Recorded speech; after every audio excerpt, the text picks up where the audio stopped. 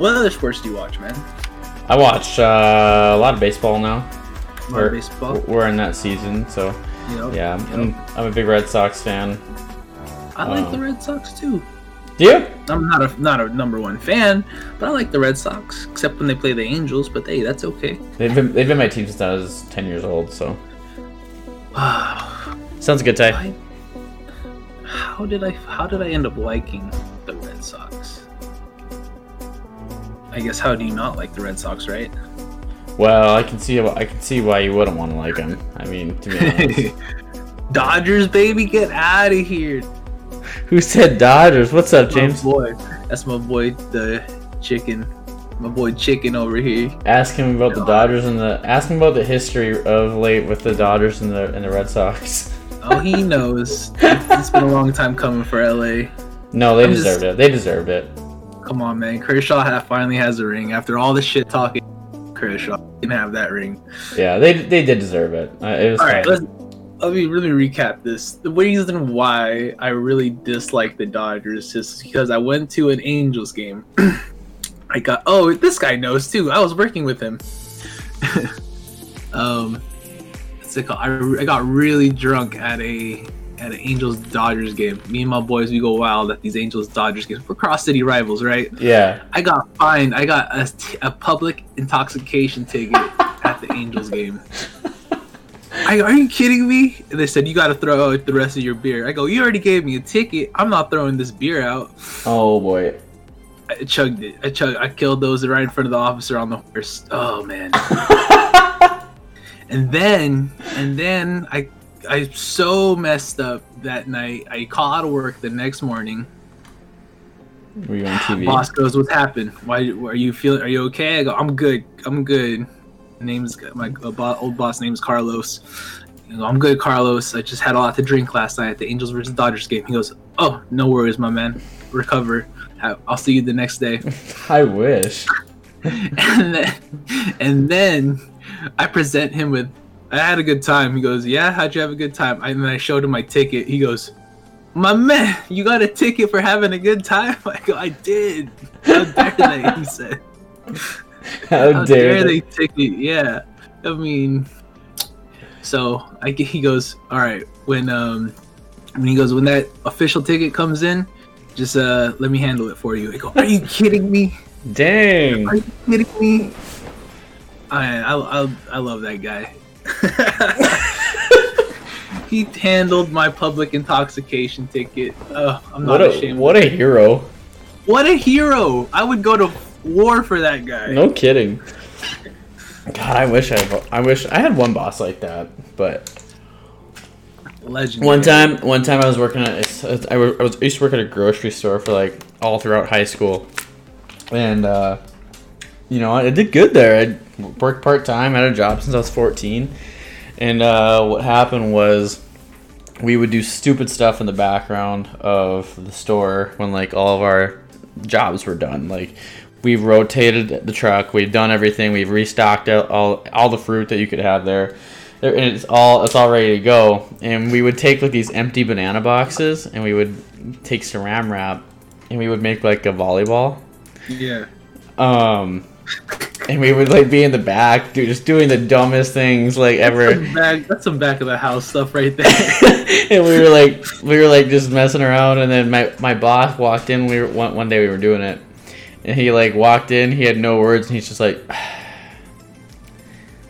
is all your guys' stuff done? And we're like, yeah. He's like, don't get caught doing this. By the bigger bosses. I was like, yes sir. Yes sir. Yes sir. Yeah, it was a fun job. Alright, let's get rolling though. Let's roll, man. Let's roll. Alright. Let's turn Pretzelbot down here real quick. Welcome in, guys. Welcome into Nerd Sports on episode 4 with John and Mike. We're going to be discussing some interesting topics today in terms of touching on the Browns, the Baker Mayfield. some of the trades that they've made recently. The Chiefs bolstering their offensive line after they looked pretty desolated at it when free agency first started this year. We have some retirement people to talk about that they're hanging up the cleats, along with Drew Brees, and then also we have some interesting Hall of Fame discussion to bring up because I've seen it going around media for the past 3-4 days of what we're going to do in terms of Hall of Fame and what really earns your way into Hall of Fame or how many rings you need to have for it or stats. So we're going to kind of break that down. And then we will do some fantasy aspect to get ready for our draft in August. To talk about that and to see what's going on. We also are going to talk about the rule change with the jersey numbers and all that fun stuff. So it's going to be a good time. So with that being said, let's bring in John. Hey. What's up, man? What's good? Are you ready? There's a lot to address. There is a lot to address. What do you want to start with? That's a great question. Where do we? You call your shot. Okay. And I want to kind of save Trey Lance. I got a lot of questions on Trey Lance, so I'm gonna save that for later. Absolutely. I guess let's start off with the big one. Just most recently, we got the Orlando Brown to the Chiefs. Let's do it. So the Great Wall of Kansas City. I have a graphic for that we just pulled up before when we were prepping.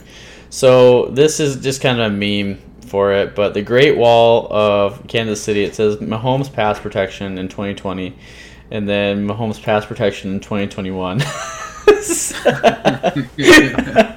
It's pretty good. Whoever made that meme, I wish I could give credit to him, but well done on that. That is actually really funny. So that's what we're gonna call it on Nerd Sports Zone, is the Great Wall of Kansas City, I think, going forward. Point, man, it's huge. It's a huge wall. This is what we're looking at for 2021 for the Chiefs. I have a graphic of what was the projected O-line, and this has actually happened now. I'll cover my face up here. This is from Nate Baylor via Twitter. It says, "This is how I project the Chiefs' offensive line turnout for 2021." Left tackle is Orlando Brown Jr., which did happen. Yasir Durant. Left guard is Joe Thuney, which did happen, and Andrew Wiley. Center, Austin Blythe and Nick Allegretti. Right guard is LDT and Kyle Long. Right tackle, Lucas Niang and Mike Remmers. This has happened. This is their offensive line, I believe. That's a monster. That is a big line. I think they really took it serious after the Super Bowl loss. Yeah. We talked about that game quite a bit and just all that Patrick Mahomes did during it. I mean, he ran for like almost 500 yards, 497 yards or something like that. For what? But for scrimmage, and then he made these crazy vertical throws that like no one can make. So I was happy to see that they really invested back into their offensive line, and being like, hey, like if we're gonna get pressured like this and we're exposed, as you said, the Chargers did expose them on how to beat the Chiefs. They did, and the Patriots. I see Tom Brady, and I think of Patriots right away because I'm still not used to it. The Tampa Bay Buccaneers, they took notes and they rushed that line and rushed them, and they won the Super Bowl. And there's been some just really interesting. There's some good Twitter conversation going on between Tom Brady and Patrick Mahomes. Have you seen any of that? No, I haven't seen any of that. Somebody was saying, I have it on my phone here. I'll just pull it up. Yeah, it was pretty good. Let me see here. I'm pretty sure I screenshotted it.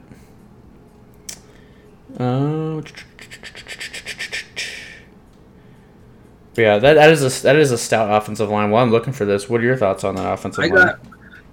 Well, let's just look at what they had to give up to get Orlando Brown Jr. So they gave up their 31st pick in the NFL draft this year, which is, I mean, it's fine. I'm cool with that move. You're addressing a need and they're still getting a young talent in Orlando Brown Jr. So a first round pick, 31st pick. I don't think I think that's well played. You give up a third, a fourth, and a 2022 fifth round pick. That's not a lot. Just the way they're situationally sitting, like playoff berths, they got a lot of. I think they did well. He's young. He's going to do them well. He's going to protect Patrick Mahomes. And then pulling up your last graphic, they have depth. And you need depth. And you see what happens when you don't. You don't have no protection around Patrick Mahomes. You're running 500 scrimmage yards for what? That score was terrible. That's right. That's not the Kansas City offense that we know. They're high momentum, putting up points. You have to keep up with them usually. So kudos to them addressing their needs. If that's my organization, you love to see it. It was smart. It's just straight. You can't make any better decision than that to do that. And I am very happy that they decided to look at their problem and go, what do we got to do to fix this? And they fixed it. I didn't save the pictures of it, but there was a player that tweeted at Tom Brady, and I think it was possibly Honey Badger. And he said, "Actions speak louder than words." If it wasn't Honey Badger, I can't remember who it was. Okay, I think I remember that. But they said most people say actions speak louder than words, but I think words speak louder than actions. Tom Brady said something back to him, and then Patrick Mahomes said to him, "We'll see in 20 years." Ooh, that's bold. That's a bold statement. Yeah, and because what people don't realize is Patrick Mahomes is actually on pace to outdo Tom Brady if he has a career as long as Tom Brady, which is tough to do. I mean, but it's not impossible. Not if Justin Herbert has anything to do about it. I mean, he can.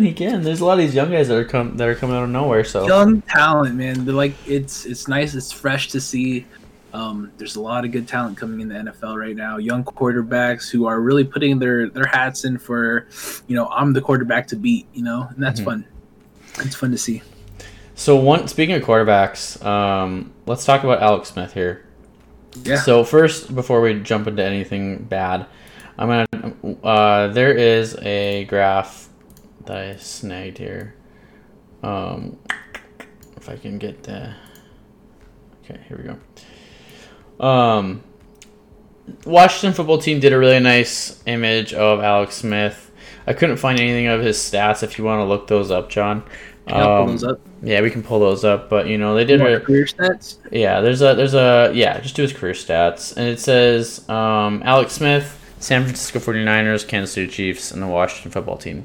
I feel like out of all the teams that kind of did this guy wrong, was 100% the 49ers when Colin Kaepernick got the start over him one good game. I still think that was a mistake, but he went to the Washington football team and he really proved himself that he's a strong individual, and I really hope that they change the name of the trophy to the Alex Smith Award and not the Comeback Player of the Year Award, because he defied all odds. He almost died from 17 surgeries that he had. Almost lost his leg, and here he played one final year in the NFL. So congratulations to him. Congrats to him. And Andy Reid had some nice words to say about him as well too. I thought that was a really nice thing. Before I pull up the other thing, this is what Andy Reid had to say about him when he did announce his retirement. Let's see here. I think I have it in Discord, actually. Let's go to here. Yeah, right here. It says, Andy Reid on Alex Smith's retirement. He's a heck of a person. He had a great career. Everywhere he went, he made them better. If he gets into coaching, I'll get first dibs on him. He's a good guy, and you love to have him on your staff. A special person and one of my all-time favorites. And then Patrick Mahomes chimed in on him as well and had nothing but humble words to say about him. That was his backup, right? Yep. Damn. Patrick was his backup in KC. before he got the start. Some of the really nice things that we got to see was Julian Edelman, who we're going to talk about later. One of the most inspiring comebacks we've ever seen. Congrats on the career at Alex Smith _11. JJ Watts had heck of a career pre-injury, legendary status post, absolutely incredible comeback. A picture of determination, perseverance, and sheer will. Thanks for the inspiration and the best wishes on to the next chapter. Wow. Frank Gore said, blessed to start this at NFL journey with Alex Smith. Pound sign quarterback 1. Wishing you and the fam all the best. What a guy. And then Chase Young had to say about him, one of the best leaders I have ever been under. It was a blessing to be your teammate. Wow. 1 year. 1 year with him. What else? There was one, Patrick Mahomes. Patrick Mahomes said, he helped me to become the quarterback that I am today. Dang. So, stop. Just some really great things that they had to say about Alex. I wanted to just get that covered before we actually went into the next subject. And I don't know how much truth there is to this, but this I didn't tell John about this until we started. He hasn't even heard this yet. So, if you want to go over career stats real quick, yeah, go over that first. All right, 35,000 passing yards. A little over. 199 touchdowns, 109 interceptions in how many seasons? Since 2005 up to 2020. So 15 years. 15 years. That's almost 200 touchdowns. That's going to sting a bit. He's looking back at that. Mm-hmm. That's going to sting him a little bit. I didn't have 200 touchdowns. It's okay, though. That's impressive, though, still. Yeah. Good stuff right there, man. I couldn't do it. No, I couldn't either. I'd probably hit the handoff. I'll be lucky to hit that. I hit that pitch to the right side and hope it goes well. We might not, but go ahead. Let's see what's the story, man. One of the interesting leads that came out from the media. From I'm going to cover both of us up here for a second. That's okay. Let's read it. Alex Smith is speaking out against his former team. He claims he was patronized during his comeback season with Washington, and the staff never believed in him or wanted him to play. Smith says they made him do extra drills and workouts, which he believes were just trying to break him, and they just wanted a good story. Smith's dad went as far as saying the coaching staff sabotaged him. Ron Rivera, the head coach, defended his staff by saying they were just scared to death to play him. Okay.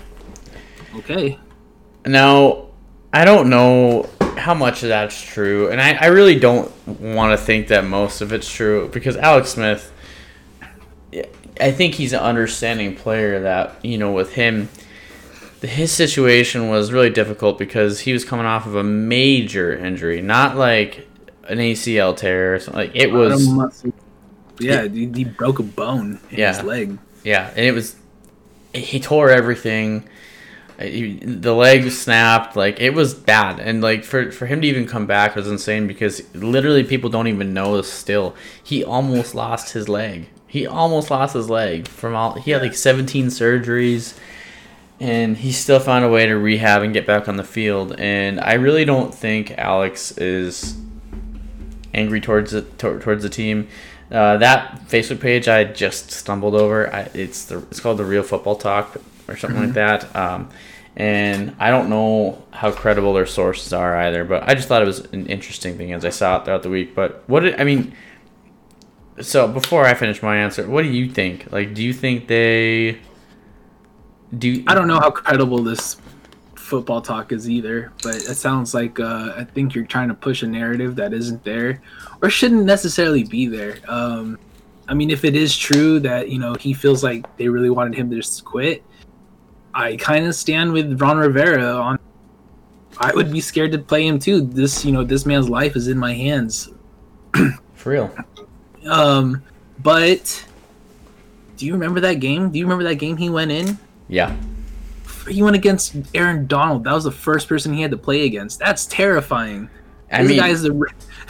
No way am I want to playing Alex Smith. And then I saw within the first series, he's getting his back ridden on by Aaron Donald. I was freaking out. Yeah, when he got hit, I was actually really scared. I was like, this is it right here, You got to face Aaron Donald as your first snap back. Oh, God. So I mean, kudos to Alex Smith. I hope the narrative isn't true because it's Alex Smith. I have a lot of respect for him, especially the way I think San Fran will never that letdown when they replaced him. That was the biggest I felt for that guy in the hardest way. I was like, dude, that sucks so bad. You got your team there. You got some guy carried them through the playoffs, but then you got replaced. That's cold-hearted. That's how I felt about it too, and I still stand on it. Like my friends and I were talking about a lot of that when that was going down, and I was like, how can you replace a guy like Alex Smith, who's been very successful for this football team, based off of a concussion, and you get a younger guy that goes in, and I mean, you could say that Colin Kaepernick did well and took him to the Super Bowl that year, and like there's a lot of arguing points on both sides, but I feel like Alex Smith didn't do necessarily anything to lose the job, and when they replaced him, I thought that was very unfair and very unprofessional, and but I mean, it worked out because he got to go to some other teams and Kansas City, but then Patrick Mahomes came around, and it's another tragedy. Like, it's a shame it had to be Patrick Mahomes. And the difference between you get a guy like you get the comparison of Colin Kaepernick and Alex Smith. Well, now it's like he definitely should have kept the starting job, in my opinion. And Colin's a good quarterback. I'm not going to say he's a bad quarterback. He's a great quarterback. Did a lot of great things in the league. But I definitely would have started Alex Smith over Colin Kaepernick. But then going into the Chiefs situation where you guys get a young stud from out of college and he just dropped bombs. And then he has to go in and play at the end of the season, and he crushes it. And the guy's had nothing but success since he started as the official lead quarterback for the team. And just hearing the comments that Patrick had about Alex Smith and how they helped make him who he was as a quarterback was really nice to hear. And I'm glad Mahomes is as humble as he is. Seems like a good kid with a good head on his shoulders that hasn't let money and fame. He hasn't let money and fame get into his head of who he is. And he signed that big $10 million contract, but he's already restructured it once to keep some guys around. So, team's taking notes. He's taking notes from the GOAT. Yep, exactly. Yep. He knows what's going to take to win. Before we end the Alex Smith thing, I got to talk about Colin Kaepernick real quick about for the people who say Colin Kaepernick is a bad quarterback or job replacement. I think for that time when he came in, I'll defend his starting role over there. At the time, the whole Wildcat quarterback was new to the league. It was. You had Russell Wilson, you had Cam Newton, who were the only real ones doing it at the time, scrambling really well. So situationally, it was a different pace that defenses weren't prepared for in the playoffs. So it's very true. I think it was just a new flavor, and defensive coordinators weren't sure how to attack it. So it looked good. But then as time goes on, people get more familiar with it. People see what works against that type of defense, and they stick to it. So if I'm playing this quarterback, we have to have that QB spy there. People get used to it. Defensive coordinators get used to it, and then people get run out. That's just my take. It's 100% true what you're saying too, because I mean, no one had seen that style of quarterback play in quite a long time, actually. Back in the early days, of the NFL, you saw a lot more of it with Joe Montana, Steve Young type quarterback play, or Fran Tarkenton, you could say. It was a pocket league, right? But everyone else is pocket passers. They didn't scramble a whole lot like those guys did. So I think it was really interesting to. I mean, we saw some of it from Michael Vick and some of it from Steve McNair a little bit, but you didn't see it to this extent to where you could almost argue that it's taking over the league in a positive way, where all these young guys can scramble really well, and they can also stay in the pocket really well too. We were talking about how Colin Kaepernick was kind of like a big change in the NFL when he had the starting spot over Alex Smith in San Francisco. But I think that it was a change. It was a change in style of play, and I think that people say history repeats itself. And I think that is a true statement to an extent with certain things. And I mean, I think that Colin Kaepernick getting to come back and be that guy that kind of starts that up again, along with Cam Newton and so forth.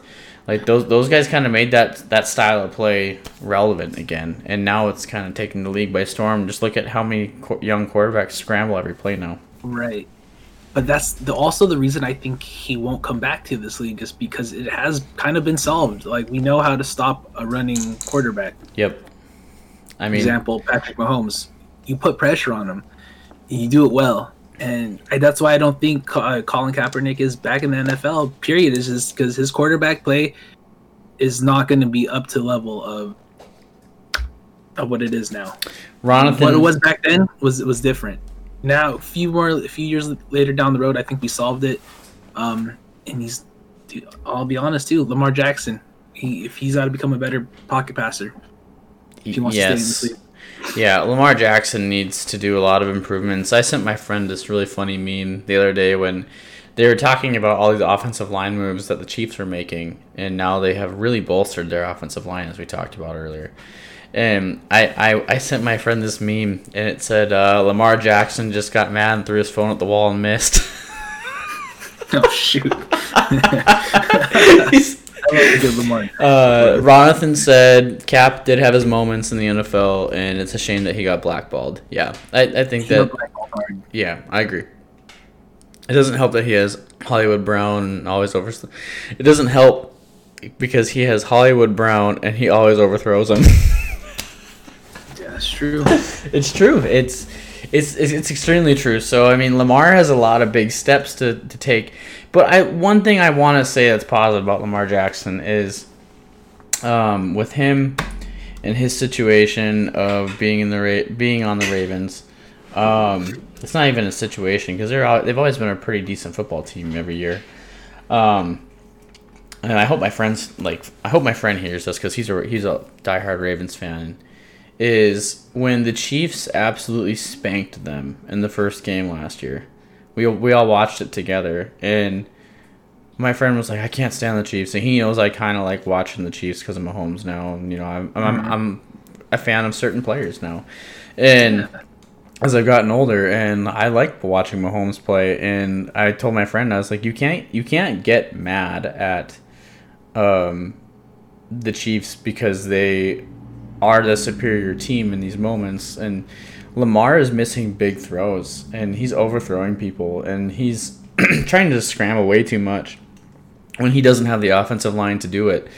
But then at the end of this game, Lamar Jackson did say, he said, "We didn't deserve to win that game today. We have to do better to earn a second chance at playing these guys." Yeah. So. And it was pretty early on in the season, but it was really interesting to hear a quarterback say that when he has had a lot of doubt put on him in terms of, well, he's more of a running back. He's not, he's had a lot of things said about him, and for him to handle the media the way that he does, I think he's cut and dry, straight to the point, and he handles himself very, very well. Yeah, so. That's my thoughts on Lamar. It's a better version of Lamar. Kyler Murray's a stud. I agree. I think he can stand in the pocket. He's got a cannon, and I think Kyler Murray is in the 1 year we've seen him. I think I can agree with that. I think Kyler Murray is a little bit of a better version of Lamar coming out of college. So yeah, I agree with that. Let's talk some of the Browns, shall we? Address the Browns. Okay, so one of the contracts that we noticed, and then we'll go into the stuff that you sent me earlier about Baker Mayfield, was Jadeveon Clowney in his contract. So last year, let's backtrack. Last year, Jadeveon Clowney turned down a 3-year, $57 million deal from the Browns in the offseason. So instead, this year, he signs with the Titans. He recorded 0 sacks. He had a terrible year, which a lot of people actually predicted was going to happen with him. And instead, this year, he has 0 sacks, and he signs a 1-year, $10 million deal with the Browns this week. So I want to kind of talk about his worth as a defensive end at this point. Like, I mean, yeah, I'm gonna pull up his career stats if you don't mind. Yeah, do it. I'll talk a little bit on it. One thing I find interesting is that he started off pretty good, and then he gets offered this big contract, and then he goes to a team like the Titans that is actually a playoff-ready team with Ryan Tannehill, and doesn't do squat last year. And so now his value as a defensive end has completely gone down. And he takes this really small deal with the Browns this year. I think I want to pose a question of what does he have to bring to the table to bring his value back up, and do you think it's possible for him to do it? So he's been in the league 7 years. Yep. 7 years. He's the first overall pick. Let's just put it that way. He was. So he has total career, sacks. He has 32 sacks in 7 years. Not bad. Not great. Not bad. I think we can find definitely younger talent who's like TJ Watt. That guy's a monster. I'm going to come from the opposite spectrum of what you're saying. Not to be argumentative, but go for it. I think 7 years in the league and 32 sacks is terrible. Yeah. I'm just trying to find a reason to root for him. Yeah. I think it's a terrible number. Not just like NFL wise, but also fantasy wise. If you're in IDP leagues, yeah. I'm sorry. Like if I see anybody in my league draft him going into next year, I'm gonna laugh at them and be like, okay. And you know what? I would love for them to prove me wrong on that. And be like, he is the right pick, and this is why. And then he blows up that year. But there was a couple of weeks that I think me and you both tried out Jadeveon Clowney in fantasy, and he did nothing. Like we said, 0 sacks. 14 tackles last season. Let's just put it that way. 14 tackles. So that's less than a tackle a game. Right. So some games didn't even do anything. So it's like I wonder if he feels. I'm sure he does. I mean, I wonder if he feels the pressure. Not NFL players don't care about fantasy value at the end of the day. They think it's a big joke. But for their own career, I wonder if he feels the pressure that is kind of on him to have a good year. I hope so. There's a lot of hype coming out. All over one play too. All over one play against Michigan. Yep. There's a lot of hype coming around this guy. Yep. Oh man. But let's see, 14 solo tackles last season, 1 forced fumble. It's not enough. But I think the Browns, I'd rather have him as a potential threat for $10 million. That's not a lot. It's not. And in NFL terms, it's not. And he is a big name because he is actually a very good player. And you can argue to the point of like not as many tackles, not as many sacks. But you have to keep in mind too, like if he's in the right spot on the field when the right play is being called, his coverage alone just might be enough to actually like make it so the ball's not thrown that direction or not ran that way, So I mean, it might be hard for him to get in on some tackles. So and he's got Myles Garrett on the other. But then again, you can't really say that he's had J. Watt in 2014, Yeah, as his counterpart. It's true, actually. Yeah, I forgot about that. Ronathan PX is saying the problem is that he can't play end in a 3-4 outside linebacker. And it's true. We've all seen it. I mean, yeah. So I mean, I'm not gonna sit here and say Jadeveon Clowney's a bad player.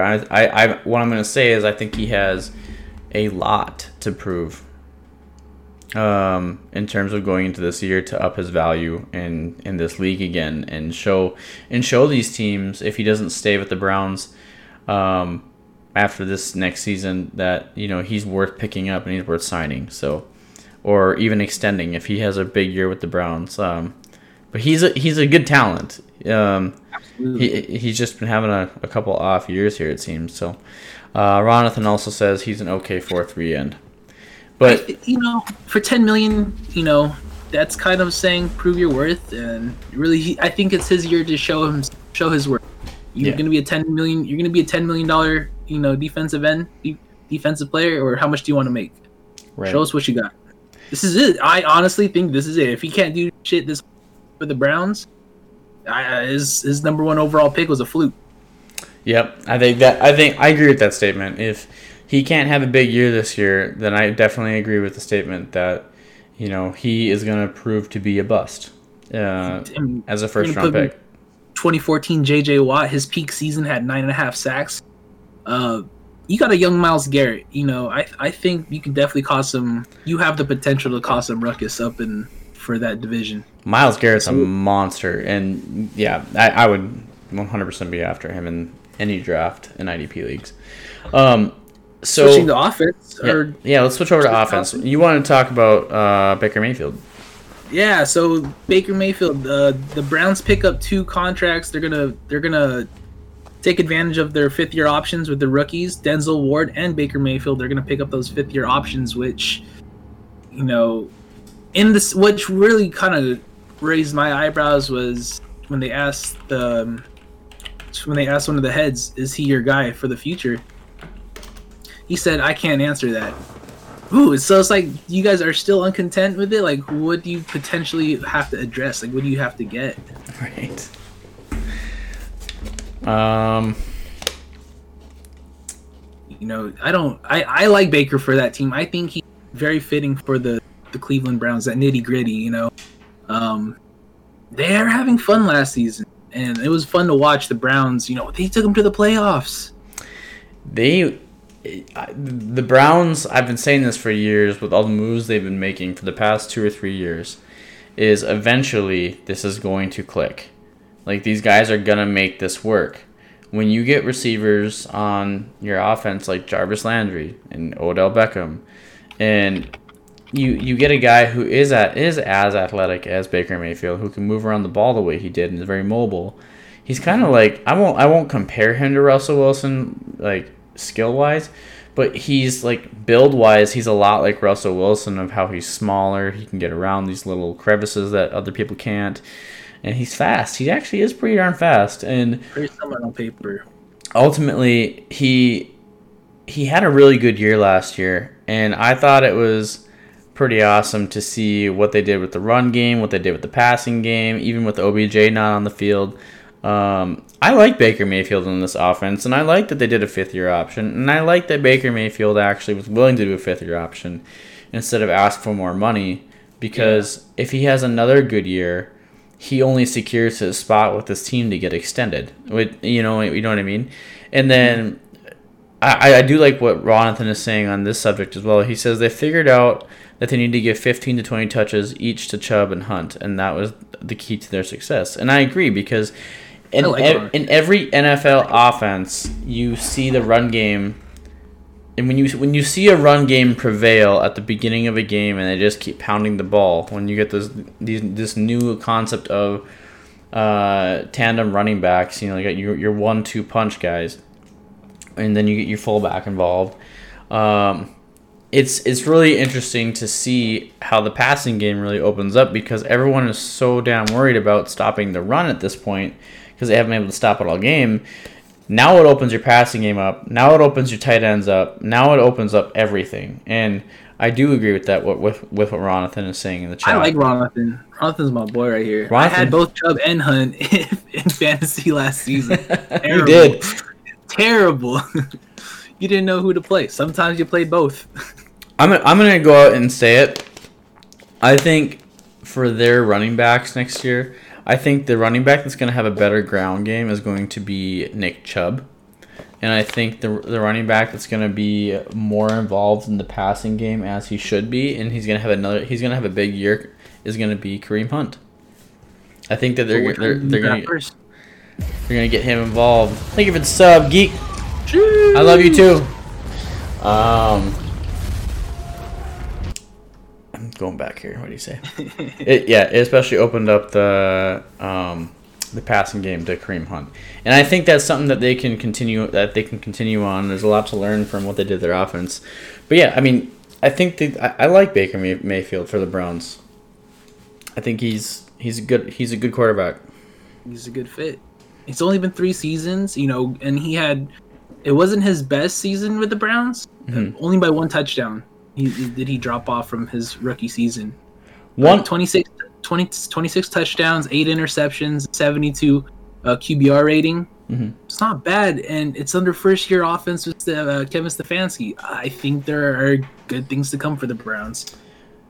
Yeah, and we'll talk about Kevin Stefanski. For me, when there's a lot of things to talk about with Kevin Stefanski and like what didn't work in Minnesota, and I have some pet peeves, I guess, with my Vikings in terms of what they've been doing. Is the offense? He was the assistant offensive coordinator with Gary Kubiak. And the offense is where they're shining too. So one thing that with the Browns I thought was very notable was the Browns released the defensive tackle Sheldon Richardson, and this saved the Browns $12 million versus their cap. Now, I don't like that move. I feel like they could have made something work with him. But again, I'm not in the front office of an NFL team, so I have no idea. But you could argue that he was one of their best defensive tackles. Sheldon Richardson's a stud. He came from Seattle to that team, so it would be really good. Ronathan said they just need Baker to be a game manager like Flacco did. Yeah, Flacco was never like the greatest quarterback the Ravens ever had, but he was a good game manager, and that's why the playoff version of Joe Flacco that we saw worked in that season, and that's why he's a Super Bowl champion. Yep. Put some respect. So put some respect on that name. No, Tyrod Taylor, Super Bowl champion. I'm just saying. He is. Jalen Hurts. Let's transition from quarterback talk. Do you have any more on the Browns that you want to cover? No, overall, I think I'm just happy with their moves that they've been making as far as fully committing to Baker. Showing them that they want him in the long run, locking in their first round picks, and solidifying for them for the next 2 years. I'm happy for them. Yeah, I like that. I agree with that. I think that the Browns are moving in the right direction, and they made the playoffs last year. And I could be wrong on this, but correct me if I'm wrong. I think they won their division last year. Did the Steelers? Did they beat them? Who won that division last year? Let me see. Oh, let me look at this. All right, go pull that up. I'm gonna pull that up. Pull up the next one. I'm gonna put this in. Okay, sounds good. Jalen Hurts. Talking about quarterbacks, we're going to transition to one quarterback that we have been talking about all year long, because everyone that knows me is that I'm a big NDSU fan. Go Bison. They won last year. They won last week in the first round of the playoffs in a nitty-gritty rally game after they lost to our rivals, South Dakota State University Jackrabbits. At home in the Fargo Dome. So ultimately, it was a big week. They beat the Eastern Washington Eagles, where Cooper Kupp played. So it was huge that they won this game, because that was supposed to be one of the tougher teams in the playoffs that actually did really well against South Dakota State. So the boys rallied. They showed that they want to win. So go Bison. And on that note, people that know I like the Bison know I've always been a Carson Wentz fan since he went into the NFL. What I didn't like is the moves that the Eagles had made in the past 2 years to physically not get Carson Wentz any help at offensive line, at receivers. They passed on receivers such as Justin Jefferson. And I'm a diehard Vikings fan, but when Carson was in Philadelphia, I was kind of a small.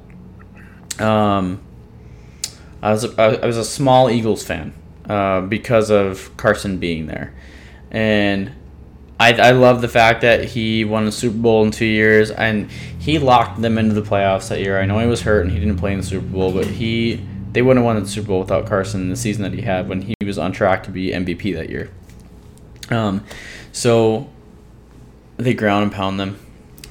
I thought it was idiotic of what the Eagles have done, and then my friend's an Eagles fan, actually, naturally, just not even because of Carson Wentz here. I love behind. He actually, his name is Stetson.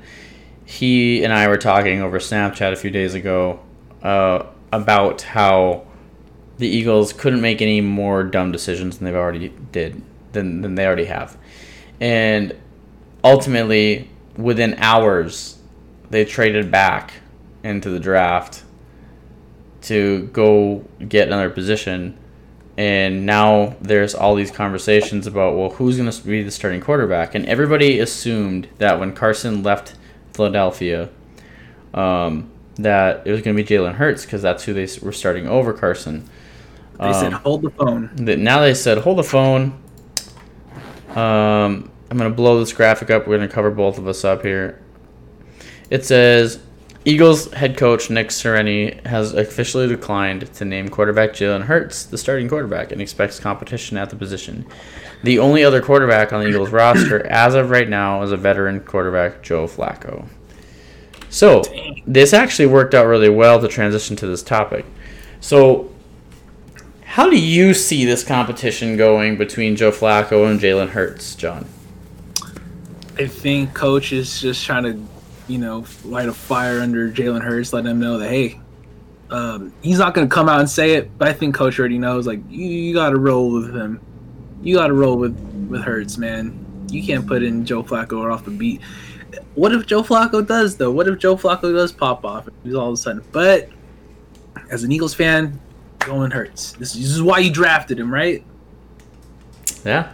I mean, this is exactly why. First round, second round? I don't know. I can't remember what round they got him, but it was like the dumbest decision ever because that was the year like they had all these. I think he was like a second or third round quarterback, I want to say, but it didn't make a whole lot of sense as to why they drafted a quarterback when their draft should have solely been focused on their offensive line and their receivers, and they already failed at receiver by passing on Justin Jefferson.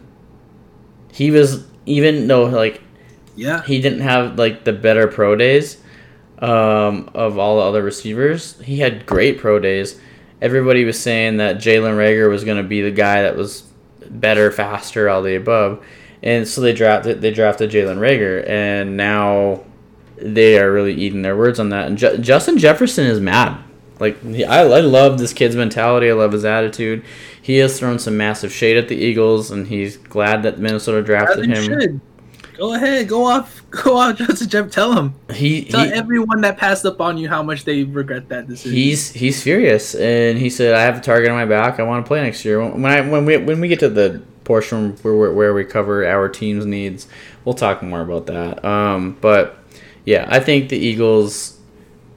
For my thought on it is that if the head coach is now officially not naming him the starting quarterback, I think it's not a matter of him knowing that he needs to start Jalen Hurts. I think it's him having very serious doubt that this is the guy. That this might not be the guy. Like, why do we draft him? It wasn't his pick, right?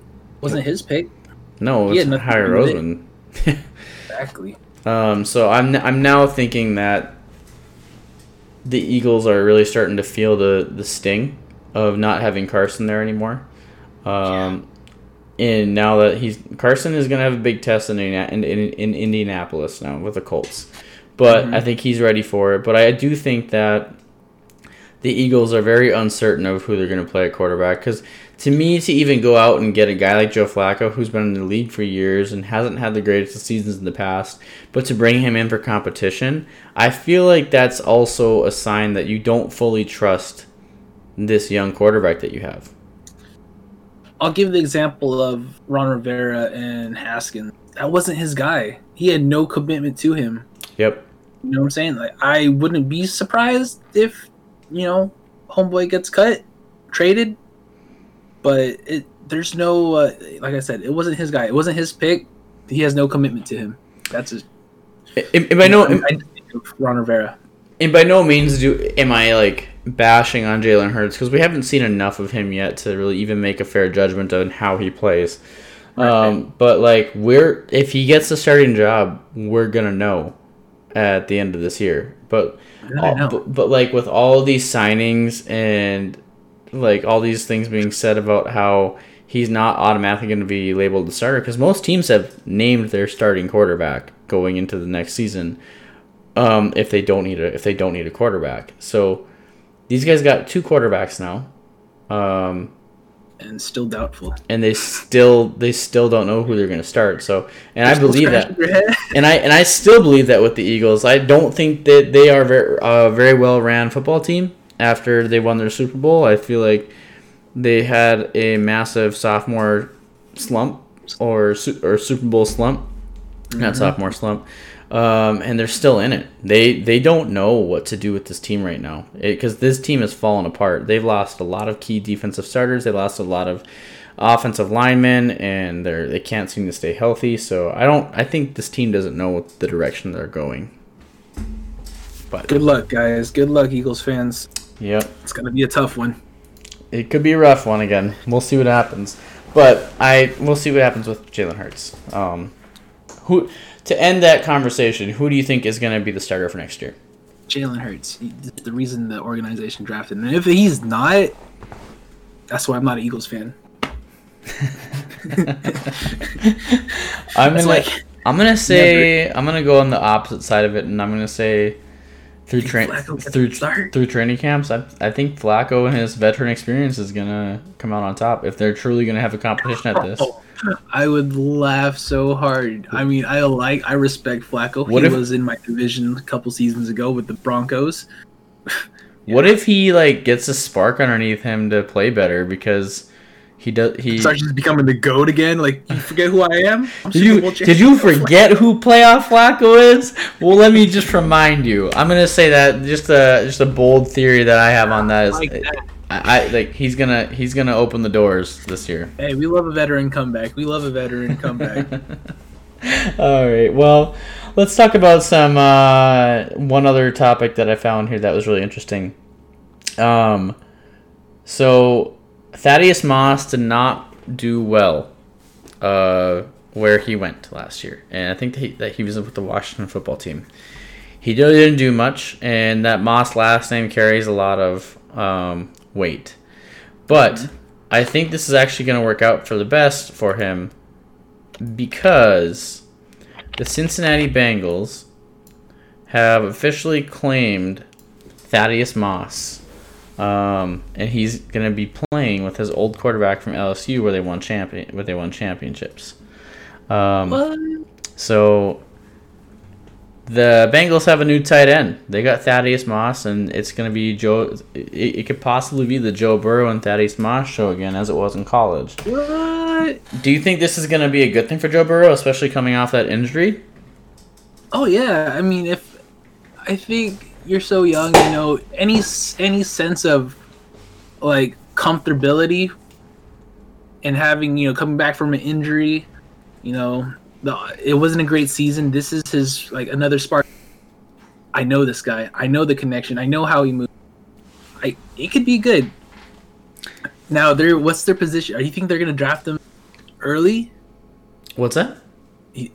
Are they going to draft him early, or he did not play? So he was Thaddeus Moss was drafted by Washington last year, and then he played, but like he didn't do very well over on that team. So then he was cut. And then the Bengals claimed him off of waiver wires. Wow, I'm reading that right now. Wow. Yep, they claimed him. I like it. I like it. If I'm a Bengals fan, any form of familiarity, Thaddeus Moss, Joe Burrow, I like it. What do you think? I think it's a great signing. I think that you really have nothing to lose with it. And if this guy decides to, you know, blow up and be as successful as his father was, which I'm not saying in 1 year you can do that, but I will say, you know, if he like gets on the right track, I think Thaddeus Moss could have a really good career in the NFL. Because I mean, who do the Bengals even have at tight end off the top of your head, or off the top of my head? I can't think of. I'm not a Bengals fan, but who do the Bengals have at tight end currently? Jay Uzama? No, that's not him.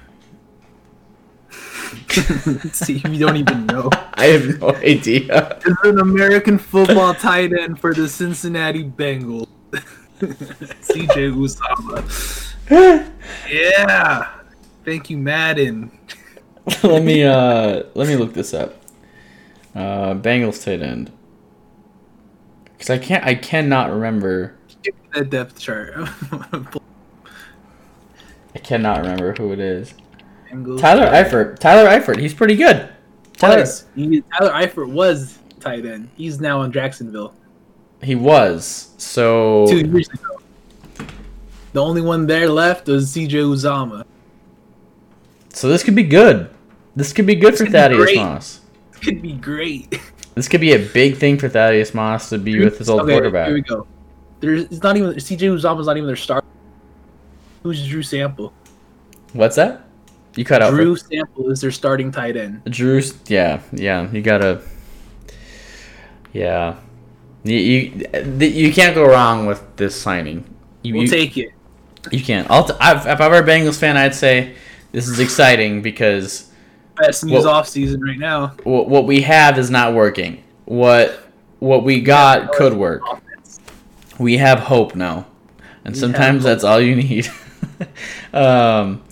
So, shout out CJ Uzama. Speaking of hope, let's talk about the hopes of Julian Edelman and what his career was and his the possibility of Hall of Fame. So, Hall of Fame stats. This has been a huge topic of debate of who should go make it to the Hall of Fame, who shouldn't.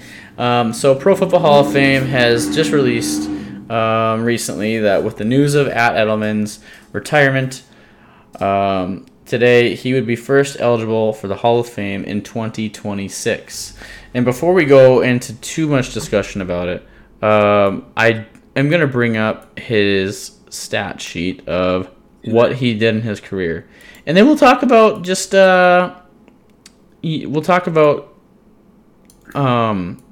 what your thoughts on a guy like Edelman getting into the Hall of Fame are. Because there's been a lot of debate about this, actually. So Julian Edelman's career, he was a 7th round draft pick, which is incredible, by the way, that he had the success that he had. He is a 3-time Super Bowl champion with Tom Brady. He is a 1-time Super Bowl MVP where he had that ridiculous catch between his legs where the ball never touched the ground. He had a total of 620 receptions, 6,822 receiving yards, 41 total touchdowns, 118 postseason receptions, and 1,422 postseason yards, second most in the Super Bowl era behind only Jerry Rice. So my instant thought on seeing these numbers is yes, this guy is a Hall of Fame receiver. We talked earlier before we started the stream of whether he should make it or not based off of these numbers, because a lot of people will sit here and say that the Patriots are a system team, and look at what happened when Tom Brady left. Julian Edelman could never really seem to get healthy as of the last couple of years. He got in trouble for PEDs, so a lot of people are going to point that out. It's kind of it's kind of an interesting subject to talk about, because you see those numbers, you see how successful he was in the league, but then you start bringing up these little tidbits of information on Julian Edelman. What are your thoughts on Julian Edelman, John? Like, what do you think of this situation? I respect him. He's not a first ballot Hall of Famer in my, but he is I think he eventually gets in, just because. I mean, look at the time. If what it is, Super Bowl Hall of Fame, the dude's got 3 rings. Yep. It's more player. That's more than any player on my team has ever had. And just think of his highlight plays. Like, there's plays in playoff situations where he's come through for them and he's got them to that next level, such as the pass to, was it Chris Hogan in the playoffs? So you got the catch between the legs, like you said earlier, and Falcons, the Super Bowl. Like, he's coming from he's a quarterback at Kent State. Yeah. Not even a wide receiver. Like, come on, man. Like, I think eventually he does get in. Not a first ballot in my eyes, just because, you know, it's Tom Brady throwing you the football, in my opinion. Yeah. Brady is the GOAT. He still is the GOAT, you know. But he's got, I would say, not first ballot, second, third. Why not? I actually really love that, the way you word that, because, you know, 7th round pick. You know, this is another guy that you can compare to Tom Brady in some ways. Of Tom Brady was a 6th round pick. Julian Edelman is a 7th round pick. When they were in New England together, they won 3 Super Bowls together. And that, I mean, the love that Julian Edelman himself has shown for Tom Brady is immense. And they respect each other's game to the max. His numbers are good. 41 touchdowns, 620 receptions, 6,822 receiving yards, and that's not even including the 1,400 yards that are in postseason. That's really interesting. So I think I agree. You know, when he becomes eligible in 2026, I agree with the statement of maybe not a first round ballot, but, you know, 2nd, 3rd, 4th round ballot I think is perfectly acceptable for him to go into the Hall of Fame. But, like, you get into this conversation of, like, Hall of Fame and what players should go in and why they should go in. And we were talking about it before we went live a little bit with, you know, certain players. Like, I would never, and someone in chat's going to go off at me on this, I can already feel it. I would never allow Eli Manning into the Hall of Fame. Never. Into the Hall. Never. He's got two rings, though. And he does have 2 rings, and they are against the Patriots. But here's why I wouldn't. There's a stat sheet on Eli Manning. If you want to look that up real quick, actually, and just send it to me. Eli Manning stats? Yeah, I'll pull it up. Like, just do career stats for Eli Manning. I can't remember what they all were, but, like, his touchdown to interception ratio alone is terrible. Terrible, he says. Let's check it out. It's awful. Like, it's not even, like, his win and loss record is. Wow, that's a lot. 366 to 244. His win to loss ratio is insanely, like, it's not acceptable. And, like, to me, like, that just shows any average football fan that a ring does not make you a Hall of Fame player. And I like the Manning brothers. I think Eli Manning was a good quarterback, but I do think the hype behind him was so overrated. I remember watching the Vikings play him all the time, and I mean the Vikings don't have any Super Bowls, so I'm not going to sit here and say that, like, they were always a better team than the Giants. But just say it. Just tell them. Most times when the Giants and Vikings played, they sacked Eli Manning like 8 times. Like, his sack numbers are insane. Do you have his stats up? Eli Manning? Yeah. Yeah, so career stats right now, 366 touchdowns, 244 interceptions. Can you repeat that? I'm sorry. I kind of zoned out. All right, 366 touchdowns to 244 interceptions. That's 57,000 career yards. That's a terrible QBR rating. Well, what's his QBR rating?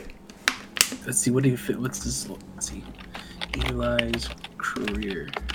Let me look it up. But yeah, I'm with our boy right there. Look, the chat agrees. Yeah. Chad agrees. Eli's not a. Ronathan says Eli's not a Hall of Famer. Mad Dog is saying not a Hall of Famer. But then again, you want to go on of Calvin Johnson. What about him? You know, he has no ring. Right, and that's the thing that like I always want to bring up with this is that rings in a sense don't make you a Hall of Famer or the greatest of all time. It's how you played. It's how successful you were in terms of how unstoppable you were. And So, we all to answer your question about the QBR, he is ranked 31 of all time QBR rating at 2 and 82.71. and that's low. Aaron Rodgers at 104 is number 1. So there's 31 other quarterbacks ahead of him. Mm-hmm. That's a lot. And take a glance. In NFL Who's ahead terms, of- that's a lot. 31, Eli Stafford's at 29. Jay Cutler has a better overall career. Oh boy. Don't tell me Jay Cutler's going into the Hall of Fame either, right? Jay Cutler's not going in the Hall of Fame. Cutler at 26. Don't tell me Jay Cutler's going to the Hall of Fame. No. Get out of here with that. No. But that just proves the point that we're talking about is that rings don't make you a Hall of Fame player. They don't. They simply don't. And this goes with any sport. I mean, I don't know. Like, this is going to spark a conversation, but that's okay. So like, there's like this Michael Jordan and LeBron James debate forever, right? Yep. Well, you could bring this up and say, I'm going to say LeBron James is the greatest player of this decade. That's fair. Okay. Fair statement. Like last 10 years, Michael Jordan is the best to ever play. Okay. Of all time. Like, and people will sit there and disagree with that, but you have to think of how different the league is now compared to back then, right? Right. They played so much more harder than they played so much harder than they do now. The amount of defense that was played back then was levels of intensity higher. Offenses couldn't hang with defenses. There was literally when like street ball. Well, yeah, in a sense, it was almost like street ball at times, and there was these big fights. And you watch the Detroit Pistons and the Chicago Bulls play back in the day. It was rough, man. Like the referees and all the former referees and players that all joined the Last Dance documentary talked about this. And Dennis Rodman said we had this thing called Jordan rules, and the refs knew about it, and that was that we have to keep Michael Jordan out of the air or we knew we were going to lose that game. So they would beat the absolute dog shit out of Michael Jordan the entire game and to keep him on the ground.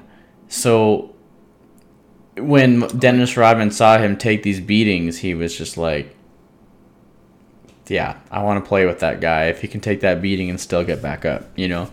And he did. He eventually went to the Bulls and he played with Jordan. And Jordan was the only guy that was able to get through to him. So it's just a prime example of, you know, the Hall of Fame aspect. I think both these guys are Hall of Fame players between Michael Jordan and LeBron. But, you know, all the people say, well, he's been people times.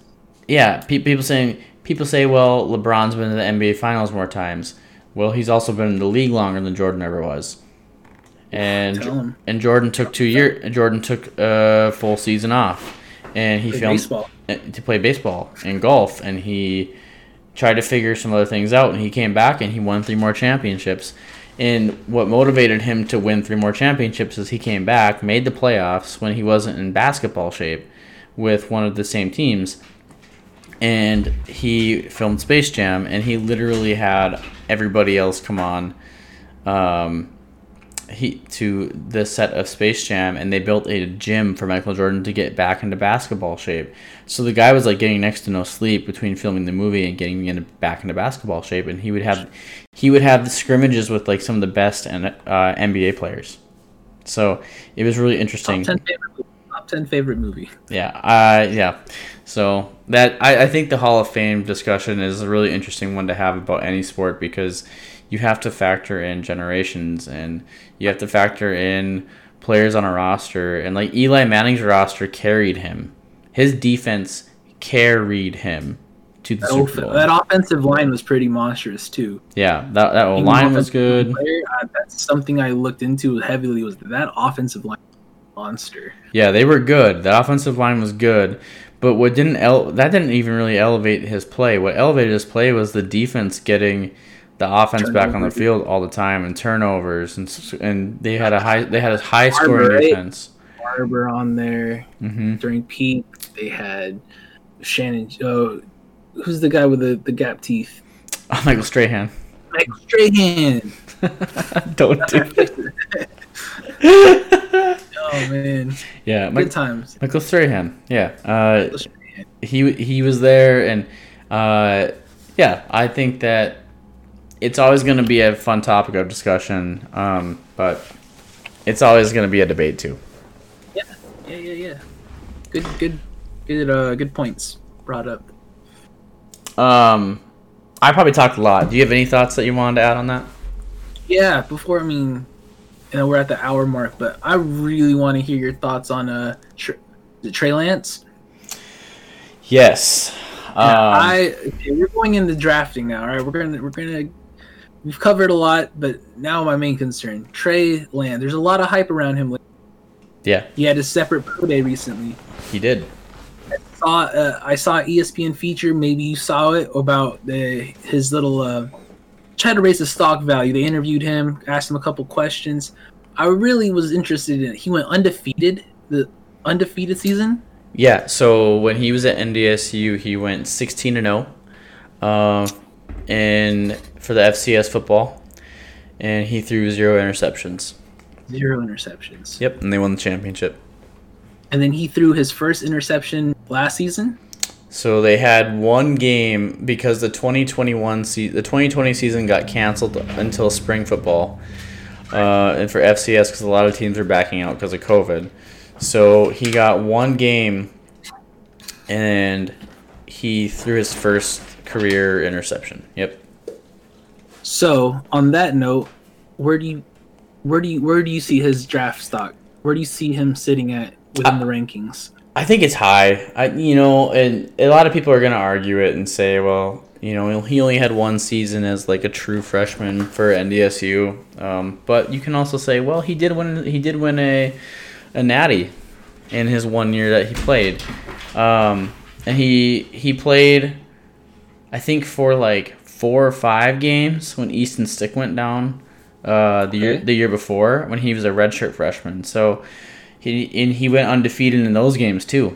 So there's a lot to be said about his success, his success rate and his competitiveness that he just naturally holds. So I think in one of the key things, if you watch any of his games at NDSU, is that he's very mobile. And you don't know when he's going to run. And like even at the championship game that my friend and I went to down in Texas together, we said at the beginning of the year we're going to go. So we went to this game, and he did this play where he faked a rush, and then he stopped, and then he threw the pass to the tight end in the end zone. So like he made that front 7 think, okay, he's going to run.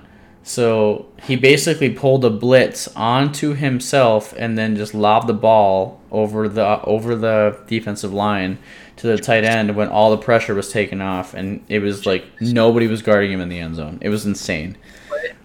He just has some very good natural instincts, and I think it's really unfair to like grade him down because of one interception that he threw in college in the one game that he got to play.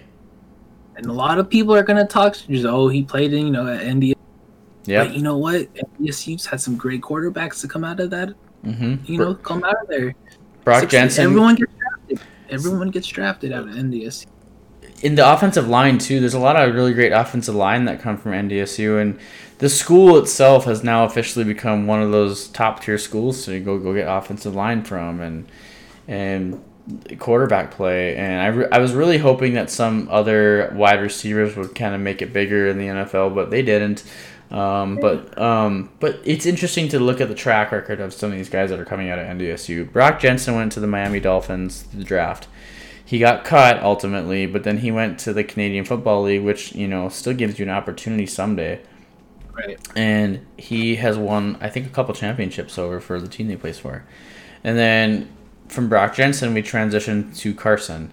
and Carson won a championship after Brock won 2 or 3.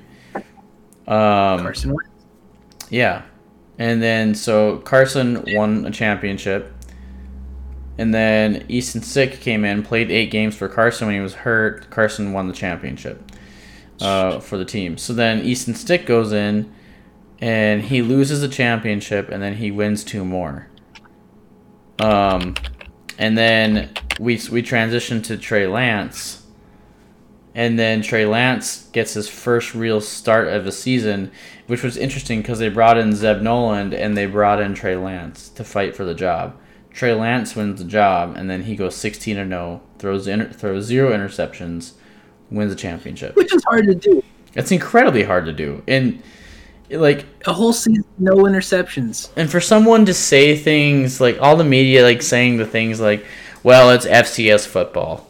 They play it down. They play it down a lot. Okay, well, Billy Turner, he's an offensive lineman for the Packers.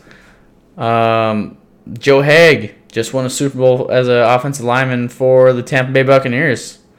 Carson Wentz won a Super Bowl in 2 years with Philadelphia. Like, Cooper Kupp came from Eastern Washington.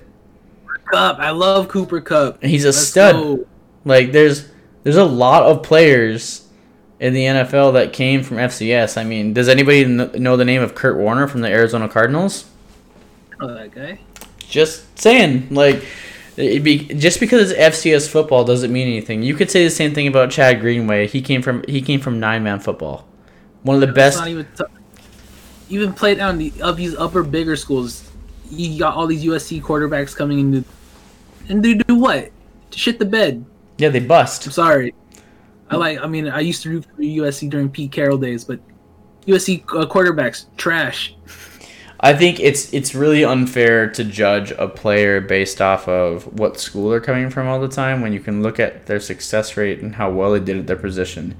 And I think the FCS is getting more and more well known that they have some very good players that have gotten drafted and have made it. Trey Lance is so yeah. To answer the question before, I don't want to go into any more tangents. I guess Trey Lance, his draft stock it should stay high. Middle of the pack. He's somewhere in the middle of the first. I think he's a first.